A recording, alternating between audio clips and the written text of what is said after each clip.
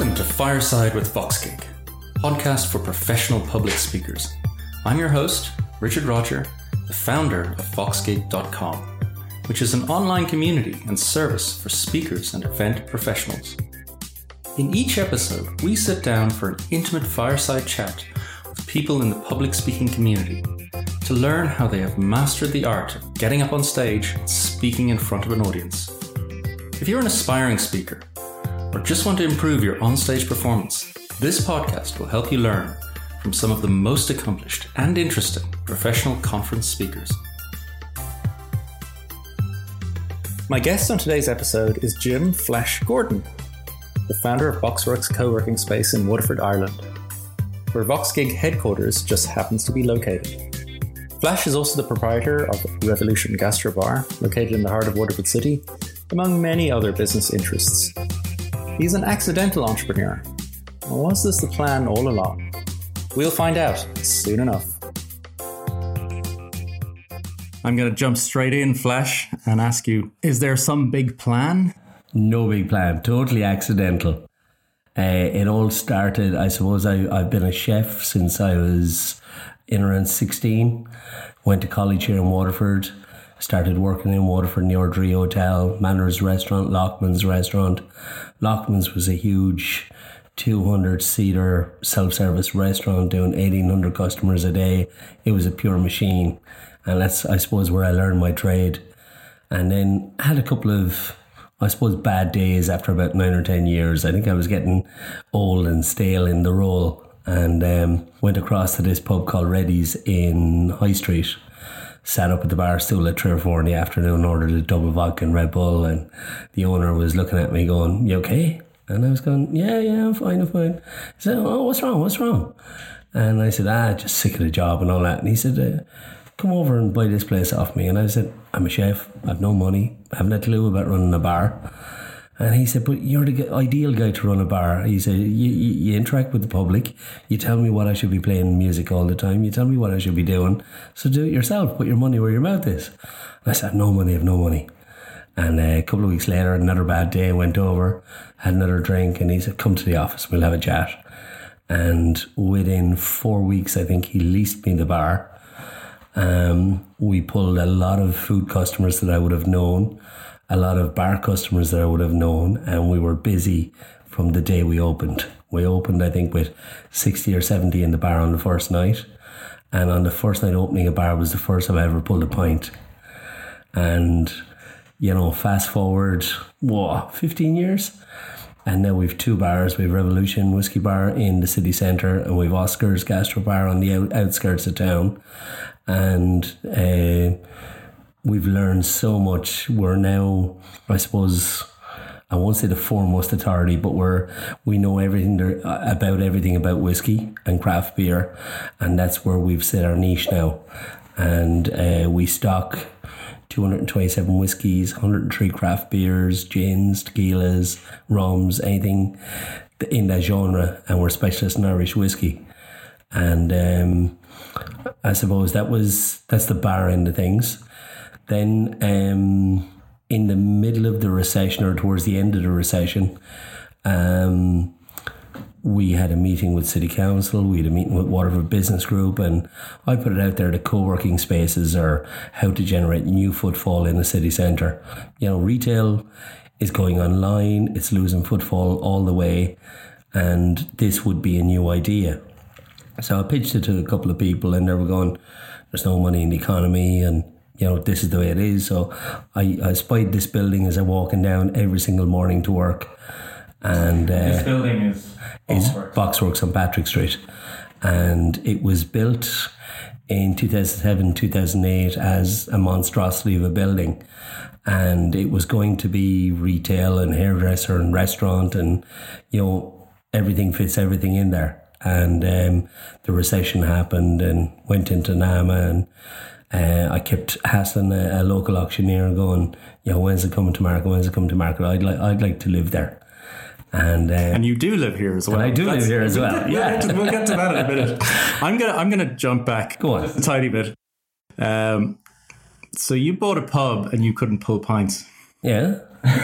You learn how to pull a pint in But you were a 119 seconds. You were a chef. The guy that owned the place said, "You're a chef." He said, "It's the same as running a kitchen, except for your stock doesn't go off," which was a great analogy. We were able to financially control kitchens and do margins, control staff, all that kind of thing. So it was just extending that to the bar trade with longer and longer hours. I think that's. I think this is a question I want to put to you, because there's business and doing VAT returns and all that type of stuff. Yes. But you started off in a trade. Yeah. And I'm building a business as well, but I started off in a trade as well, programming. It's a little bit different. Slightly less heat in the kitchen. But how important is a trade? Do you need a trade? No, not really. Since the age of 9 or 10, I said, I want to be a chef. I want to be a chef. I went through school. My mum threw me into school when I was 3, because she had another couple of kids, and the teachers tried to hold me back, and she said, well, no, all his friends are in this class. I finished my Leaving Cert when I was 15, and I started college the day before my 16th birthday. And I've always wanted to be a chef, and I still do. I still work in the kitchen at Oscars and Revolution, 2-3 days a week. But now my time is mixed up between that and, as you said, doing accounts, VAT returns, HR, GDPR, and everything that comes with it. And you just need to multi-skill on everything. Would you say, because I know you've said to me previously, you do the carvery on Sundays. Yeah. But that's terrible, isn't it? Because you're not meant to work in your business. You're meant to work on your business. No, not at all. That's the traditional advice for entrepreneurs, isn't it? Listen, there's been so many publicans come and go in this city who've sort of stood back and went, sure, my staff will do that. You have to be, first and foremost, you have to be the face of your company, through good and through bad. And if you're first and foremost with your customers respect that to you. If I was to sit at the bar at Sunday lunch and keep shouting at the staff to work harder and all that, I'd get no respect whatsoever from either my staff or my customers. And it's the customer is the ultimate goal, to keep them happy, to keep them fed, to keep them in drink, and whatever. No matter what you do in this life, first of all, you need to be happy with what you do. And second of all, you need to keep the customer happy. That sounds like it's kind of in your bones. Is it? Yeah. Did you learn it, or did it just? No, I've always been like that. Yeah. Like, even in places I've worked, people are going, "Why are you doing so many hours? Why are you so pushed? Do you have a share in this?" And I'm going, "No, I just like what I do." And even certain members of my staff, they'll come in bad humour someday, or they'll just have a bad day. And I said, "Look at." Is there something wrong? They said, I just hate coming into work. And I said, look, you hate coming into work, don't come into work. Like, in this life, do something you love and it won't feel like work. And that's always been my ethos. Get out of bed in good humour in the morning, look forward to going to work, and the day flies. Were you born with cop on? Is that the answer? I think I was born in a working class family where my dad used to go out to work 8 to 5. He'd come home at 5. My mum would go out to work 5 until 9 or 10 at night, 5 days a week. And, times were tough. Yeah. So I learned the tough end of things. And then my first ever job was the Granary restaurant in Wexford, in the late 80s. And my first head chef on my first day sat me up on a freezer in the store and said, listen, if you get into this kitchen thing, it's going to be tough. It's going to be hard. It's going to be long hours.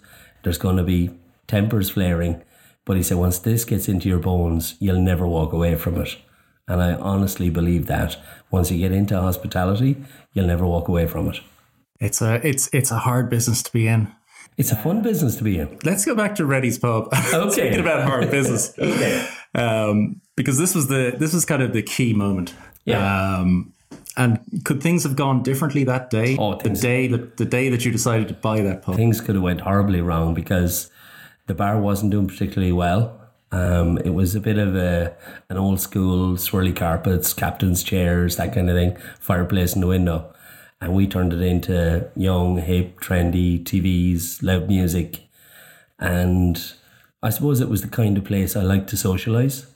So therefore, everyone said at the time that if I bought a bar, I'd become an alcoholic.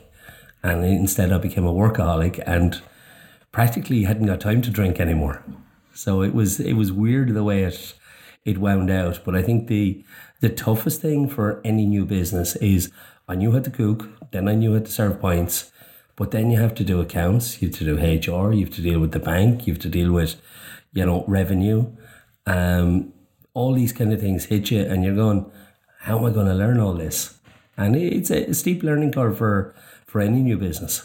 Yeah, I found that as well. You have a passion or a mission. You had a vision for that pub. Yeah. You weren't talked into it really, were you? No, I wanted to do it, but I remember when I was in college and we were asked the question, who'll be a head chef within 3 or 4 years? And I go, I don't want to be. I just want to work in a kitchen. And within 3 years, I was sous chef in the Ardrey Hotel. And within 5 years, I was a head chef. And then within 10, 12 years, I had my own business. I always swore I'd never borrow from the bank. And then I borrowed for a small house. My first mortgage was 17.5 grand. My first loan from the bank for a business was 1.78 million. And it was scary. Wow. Ooh, that is scary. Yeah. But it becomes business, isn't it? Because it's not the same thing. Borrowing, you can see a pathway to profit. You can see how to put it to use. I don't think of the profit end of it. Yeah. If the money comes in, the money goes out and the bills are paid, I'm a happy man. And people say to me, oh, you're only happy because of the money. It's because of the buzz of the business and what's going on and the crack you're having with customers and with fellow staff members and the people because we work on sociable hours. I'll always tell any staff that whinge they don't get weekends off. And I'm going, we take Tuesday and Wednesday off. We can go to any restaurant in town and just walk in and get a table. You can't do that on a Saturday night. We could walk into a cinema on a Tuesday evening and have the cinema to ourselves. And anything you want to do socially, you can do midweek. A lot easier than do weekends. And then when you go away, you go to Dublin, Cork midweek. It's an awful lot cheaper than going away for a weekend. Hidden benefits. Absolutely. I'm not sure I give up the weekends though myself, to be honest with you. So you're sitting there and people are asking who's going to be the head chef, who's going to be head chef in 3 years, and you're saying to yourself, it's not going to be you. All you want to do is cook. Yeah. But then it turns out you've got this huge appetite for risk. It wasn't even risk. It just things fell into place, and I became more confident. Believe it or not, when I started in this business, I was so shy and so quiet. No, I wouldn't even walk to the restaurant if there was customers there. I'd wait for them to leave before I'd walk to the restaurant to go to the changing room. I was that shy. They're your customers. You wouldn't speak. Customers in the first downtown place I worked, which was Manners in George's Court. And the boss man created scenarios to drag me out and to make me talk to people. And did he see your potential, do you think? I think he did. Yeah. He knew I could cook. He knew I could manage a kitchen. And then he always said that chefs were personalities. Before there was celebrity chefs, he just went, people want to know who's cooking their food. Go out and talk to them. And such and such a woman is after complimenting your chicken dish. Go out and talk to her. And I'm going, oh, I'm too busy. Make time. Yeah, so your first boss was important then? Yeah, he was very flamboyant, very upfront, very he was the face of his business. And I was the guy in the kitchen. And he was trying to bring me out to be part of the personality of the place. And he did that with most of his staff. He must have seen something. My first boss did that was with me as well. He was a huge influence. Yeah. I'd say he saw something. He saw it there. He saw the spark. And you were shy, which is funny because now, my business is all about conferences and events and public speaking.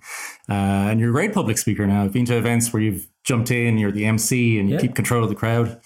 But how did you get from A to B? How did you get from wouldn't even go out the front door to speaking in front of lots of people? Manners morphed into Lockman's in George's Court. A lot of people will remember that place. And it was a 200-seater self-service restaurant. And I did the carvery from serving breakfast from 11 in the morning till 12, lunch from 12 to 3. Saturday afternoon, standing behind the dessert counter, serving 1,800 desserts on a Saturday afternoon. And you just got to know people got to know you, people would ask your advice on what they should have. And your personality just grows and grows, and your confidence grows and grows. And then people know you. Is that important, having people in the audience? Yeah, you know, totally. Your supporters. Not even that but I remember James here. He's a young architect that works in Boxworks, and he's still in college. And a couple of weeks ago, he said to me, "I need to ask you something. I have to get up in front of about 30 people in my class and my teachers and lecturers next week and make a presentation. What do I think about?" And I said, first of all, don't rehearse a speech. Don't just blag it out there. Just write up a couple of points and then walk up and down your bedroom or in front of your mirror and just say it like you're saying it to your mother or your best friend or whatever. And when you get up in front of a crowd, just forget about the crowd. Just focus on one or two people and talk to them like they're your best friend. And it's the same with TV. It's the same with radio. Like this kind of thing. We're sitting around the table having a chat. We're not broadcasting to millions of people on whatever. You never know where this is going to end up. Absolutely. But it's the same. We did a show together on WLR a couple of weeks ago. We did. And we sat opposite one another chatting. It wasn't sort of going, most of Waterford are listening. It's just having a chat. So getting in front of 50 people or 1,000 people, it's just focus on one or two people and talk to those people. There's always going to be somebody on your side. I do that as well. You find someone is a friend, as a supporter. You talk to them, look them in the eye. But a couple of things. You have to have passion about what you're talking about, and you have to know the product. Like, it's no use me getting up and talking about nuclear microbiology. You probably could. I'd probably blag it, but we'll get you to do that now. Yeah, but you'll get found out. Yeah. But if you get up in front of a crowd to talk about a subject, you got to know that subject inside and out. And no matter what question is asked of you, you got to know the answer. And I think that's one of the keys to public speaking. Yeah. It's about honesty, isn't it? Because oh yeah. If you're honest with yourself, if you're authentic, it kind of comes. It's not something that locks up inside your head. I think that's where a lot of people's experiences of public speaking goes a bit wrong, because they're asked to present to their classes and things like that about stuff they don't know about. Yeah. They've only done a couple of days research or something. But if I ask you to talk about business or Boxworks, the co-working space we're in right now, I can see your eyes light up. It comes out then. You see, it's kind of mission driven, isn't it? I love it, but it's not even mission driven. It's sort of, it's a space you like coming into. It's a buzz you have with people. It's about being comfortable with people you're around, and it's about being positive. Was there a motivating force to buying the pub? I hear there was. Was there a reason that you sat there that day? I'm just going, for all the times I've said I don't want to be my own boss, I'm just going, I think I hate working for somebody else. And I think it was the first time I've just went, I can do this. And we set up I remortgaged my house for 30 grand. And that was the deposit to buy the interior and bits and pieces. And a nice gentleman who owned the pub knew I couldn't afford the stock. So he said, I'll leave the stock there and give me the money when you have it.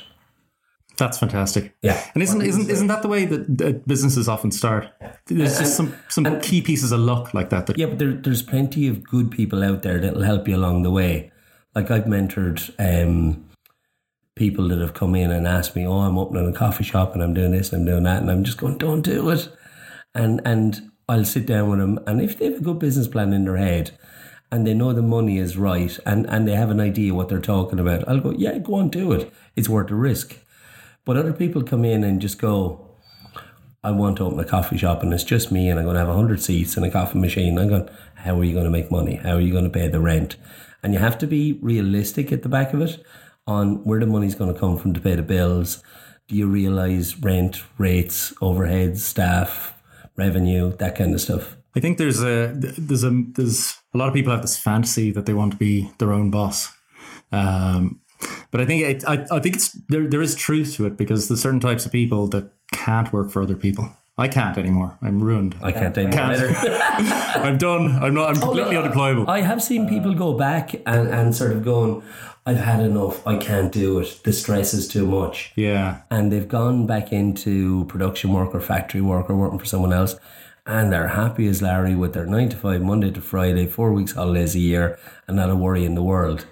I couldn't do that. I couldn't work Monday to Friday 9 to 5. You can't. I need to be in front of 300 or 400 people screaming over a bar on a Saturday night, talking to tourists about, this is a 1,200 quid whiskey, you should buy it. Half messing with them, but half serious at the back of it, and being passionate about the product we have and its origin. I think back in Celtic Tiger days, we were selling drink like there was no tomorrow and food like there was no... People were throwing money at us. And it was great. And we were making a fortune. Recession hit and we're going, what's after happening? Now we're sort of out of recession now, allegedly. And people have a little bit more disposable income. But compared with the Celtic Tiger days, people now want informed decisions about what they're buying. If they come into a bar and they want a craft beer, they want to know who makes it, where it's from, what it tastes like. I want a taste of it before I'll buy it. And the same with whiskey. You care about that. You care about that. Oh yeah, absolutely. Well, first of all, it sells the product. But second of all, there's human stories behind every single product we sell. Gone are the days of, I'll be shot for this, but Budweiser and Carlsberg, and sort of there you go. But they're huge corporations. Now people want to deal with people who have a personal touch, and they want to know that Growing Up the Road made this beer, Danny down the road made that beer. There's a micro distillery. I suppose the whole Shop Local campaign was that this is not paying for a third holiday home. This is paying for Johnny to have soccer lessons and Jenny to have dance lessons. Yeah, it's so that there's that aspect to it where you have to have this honesty and you have to know your stuff. I'm also interested, as a personal interest, in the role of luck in business. So you're unemployable. You have to start a business. The next question is, can you make business successful? The facts say that you can. But do you think that luck played a role? So you were lucky that the owner of Reddy's Bar was a guy who saw something in you, was prepared to help you. I think you were lucky again in the recession because you bought, I think, Oscars at that time, and that was a huge risk. Yeah. Was it a considered risk, or was there luck? It was... I think the thing I had was Revolution was struggling. City Centre was struggling. Like 20% of the buildings in Waterford City Centre were empty. Like there was... companies going bust. All the publicans I knew were going bust around me, and everyone was telling me I was next. And I work hard at business, and I'm not going to be next. And if I have to work harder, I'll work harder. But we just didn't have footfall. So we're finding it tough. And banks just changed their attitude from handing me a check for £1 million anytime I wanted to do a renovation or an extension or whatever. And it was basically writing checks for me. And all of a sudden the bank turned around and gone, I don't think your loan to value ratio is okay, and I think we'll have to pull in our loan. I'm going, I've never missed a loan payment. I didn't go interest only. I've always paid you. Why this attitude? And halfway through sort of negotiating myself out of this way and blagging myself out of it that we can survive this recession and there's no need to take the pub off me, Oscars came to market, and it was in Nama, and the bank had to pay security staff to mind it in case it was broken into. And I said, I'll mind it, and when it comes for sale, I'll buy it at this price. And fair dues to suppliers who I dealt with for the previous 10 years, a kitchen supplier, a carpenter, a builder, they all rallied around me, and I said, lads, I won't be able to pay you straight away, but I guarantee I'll pay you, and my word is my bond. And they helped me, and I think we spent something like 300,000, 400,000 put into that bar. But from the day it opened, it was a success, because I knew in the middle of 1,200 houses, people need to eat. No matter what the fundamentals people need to eat, and they need to get out for a drink. They won't be buying champagne, but they'll come in for a pint. And there's an interesting thing about that, because if you look at to compare what you did to Google or Facebook, right, they were also started in recessions. Yeah, and there's this thing where businesses started in recessions are often really successful. They learn value, and they value customers. It's in the blood, and what customers think. And I think from a HR point of view, I've always had the opinion is never hire someone for what they know, hire them for personality, especially in the hospitality business. Like if someone can smile at a customer and apologize or welcome them, they'll get away with anything. And I've always said this, that, you know, if a customer has a complaint about food, apologize, smile, I'll fix it for you. And they'll respect you for it at the end of the day, that you've respected them. It's important to have those insights into different types of businesses. Yes. But you're now transferring that into a wide range of new businesses, because you're essentially the patron of all these businesses that are now in your co-working space that you've set up, which is the latest and greatest venture that you've put together. Yeah.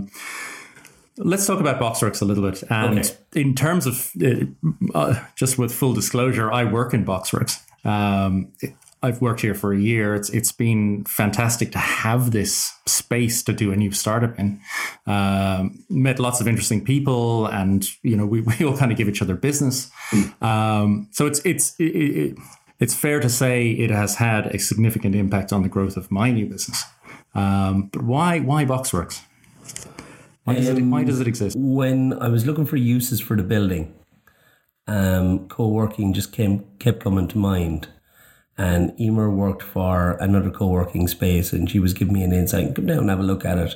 Another mate of mine worked in Dogpatch in Dublin. He said, come up and have a look. And when we're, I suppose, doing our homework on it, the guys in Dogpatch went, it's all desks. I'd love an office. Or if you have to take a phone call, it's not private. So we built a couple of phone boxes. We built some offices. Tell us about the TARDIS. You have to tell us about the TARDIS. When we decided I wanted a phone box, and I was going, should we buy a phone And these box? are the soundproof soundproof booths we have within Boxworks. They had to be cool. They had to be trendy. Like it was Google versus, Waterford's co-working space versus desks. And for someone to take a phone call, we went, why don't we build an Irish phone box? We went to try and buy one, couldn't buy one for love nor money. So a talented young carpenter called Rob turned around and said, I'll make it for you.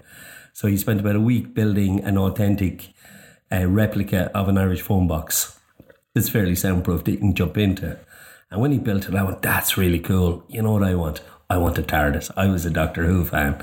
So he built us a TARDIS, the police box. And so that's at one end, and the Irish phone box at the other end of the room. The space itself, and I've worked in a number of different co-working spaces, and because I travel, I visit them in different cities. You've really gone in for the sort of hipster, trendy stuff, and that's an echo of all the way back to Reddy's, really, isn't it? You have a kind of an appreciation for art and design and architecture. Yes, Emer dragged me into running Waterford Fringe Festival, a festival that ran for about 10 years. So I got a keen interest in art, meeting artists, and what made them tick. Then I had looked at Google, what makes that tick? Like what's cool and trendy about Google's offices? Why do people want to work there? And we sort of mashed it all together, and Emer was adamant about having an industrial type space. And I'm going, yeah, but we need it clinical to do business in, and then we need a cool meeting area and a nice good coffee, I suppose. Put a coffee machine in, and keep people happy that they're, if they want it, work at 8 o'clock in the morning or 8 o'clock at night, they can go and make a coffee and then sit down back to work. And the key to it, I think, is being in a city centre.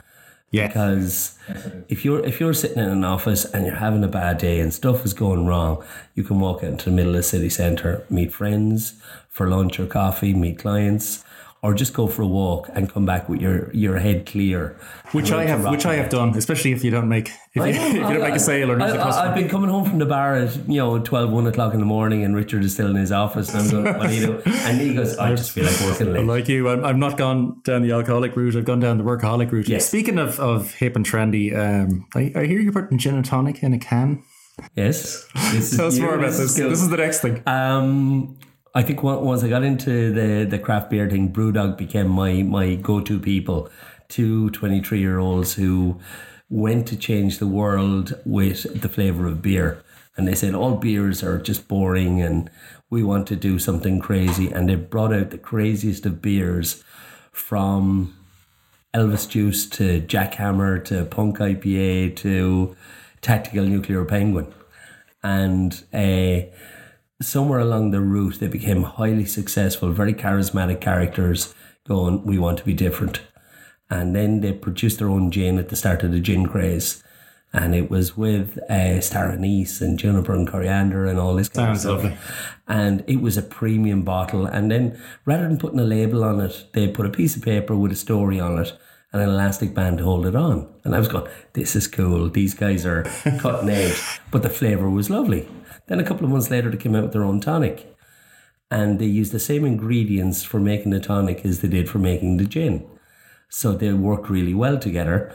And then a month later, they brought out, I suppose, a Coke can size gin and tonic. And to talk to a customer about, what would you recommend as a gin?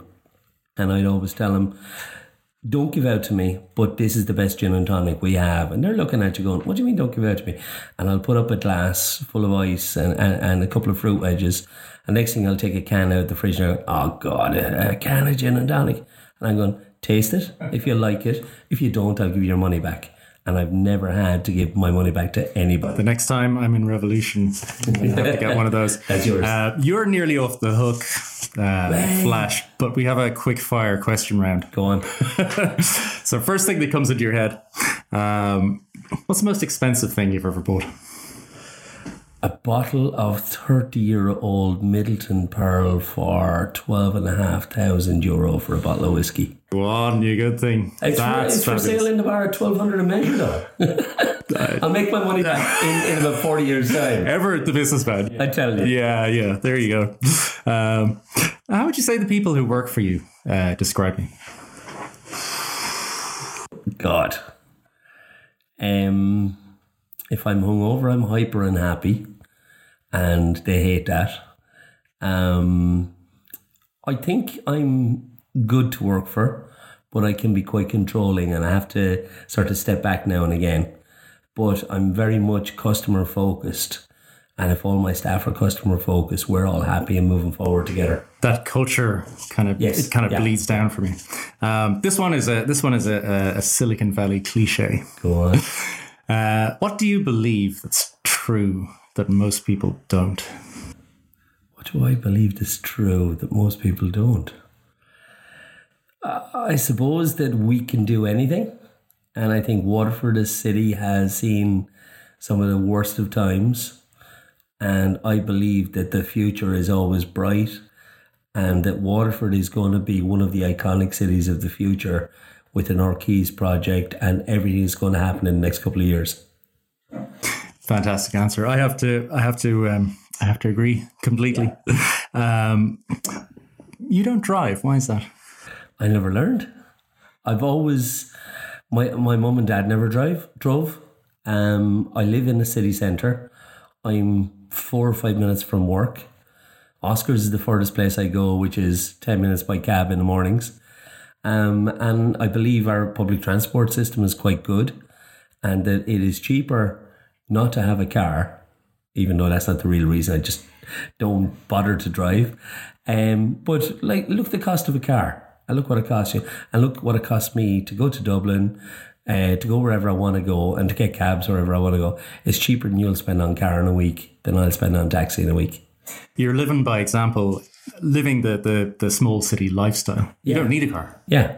But like Waterford it's like a little village. And a lot of people know a lot of people and it's easy to do business in, but yet it's big enough to have a successful business in. And I think, Dublin has had its day. It's too big, it's too crowded, it's too expensive. And when we were launching Boxworks, I had two guys rang me. Two guys from one company rang me. And about 20-minute question and answer thing on the phone on, where is Boxworks? What's it about? What'll it be like? And I go, yeah, you can have an office and it's $250 for a desk a month or $350 for an office. And they were going, well, why is it so cheap? What's wrong with it? And there's nothing wrong with it. I'll send you on photographs of it. And then go, where will we live? And I went on to Daft and picked out a place in Railway Square, a place in Maritana Gate. Nice, modern, trendy apartments. Sent them on the link. They rang me back 10 minutes later. That's probably in a rough area. We want somewhere nice to live. And I said, that's nice. But it's $650 a month. And I'm going, yeah. He says, $2,000 for an apartment in Dublin. I said, this is Waterford. Next question was, how far is it from Boxworks? I said, about 5 to 10 minutes. And he goes, is that bus or car? Or no, I said, it's walking. You don't need a car in Waterford. And they were just shocked. I don't think people appreciate how fantastic it is to live in a small city. No, absolutely not. I have one last quick fire question. Go on. I have to ask this one. Who was the first person that called you Flash? In school at the age of 3 or 4.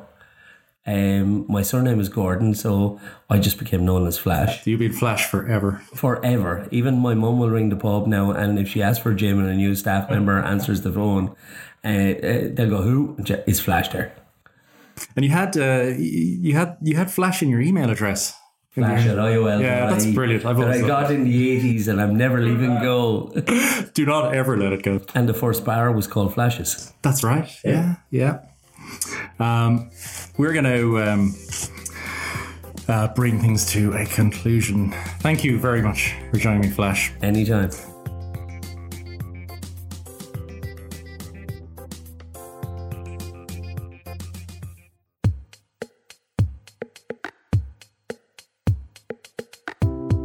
Thank you so much for listening. Just a few things before the embers fade and we wrap up another episode of Fireside with Voxgig. You can find notes and links from this podcast at voxgig.com/podcasts. We also publish a weekly newsletter on public speaking, selecting the best advice and techniques from some of the world's greatest speakers, both ancient and modern. Rhetoric is an old and revered art, not especially easy to master, but a skill like any other, one you can also learn. Visit voxgig.com/newsletter to subscribe. If you've enjoyed this fireside chat, please consider subscribing to the podcast. Please also leave a review. That helps us make this podcast even better. If you'd like to contact me directly, please email me, richard@voxgig.com. If you'd like to be counted as a supporter, just let me know and I'll add you to our supporters page. Till next time, remember, take a deep breath, pause, and step forward.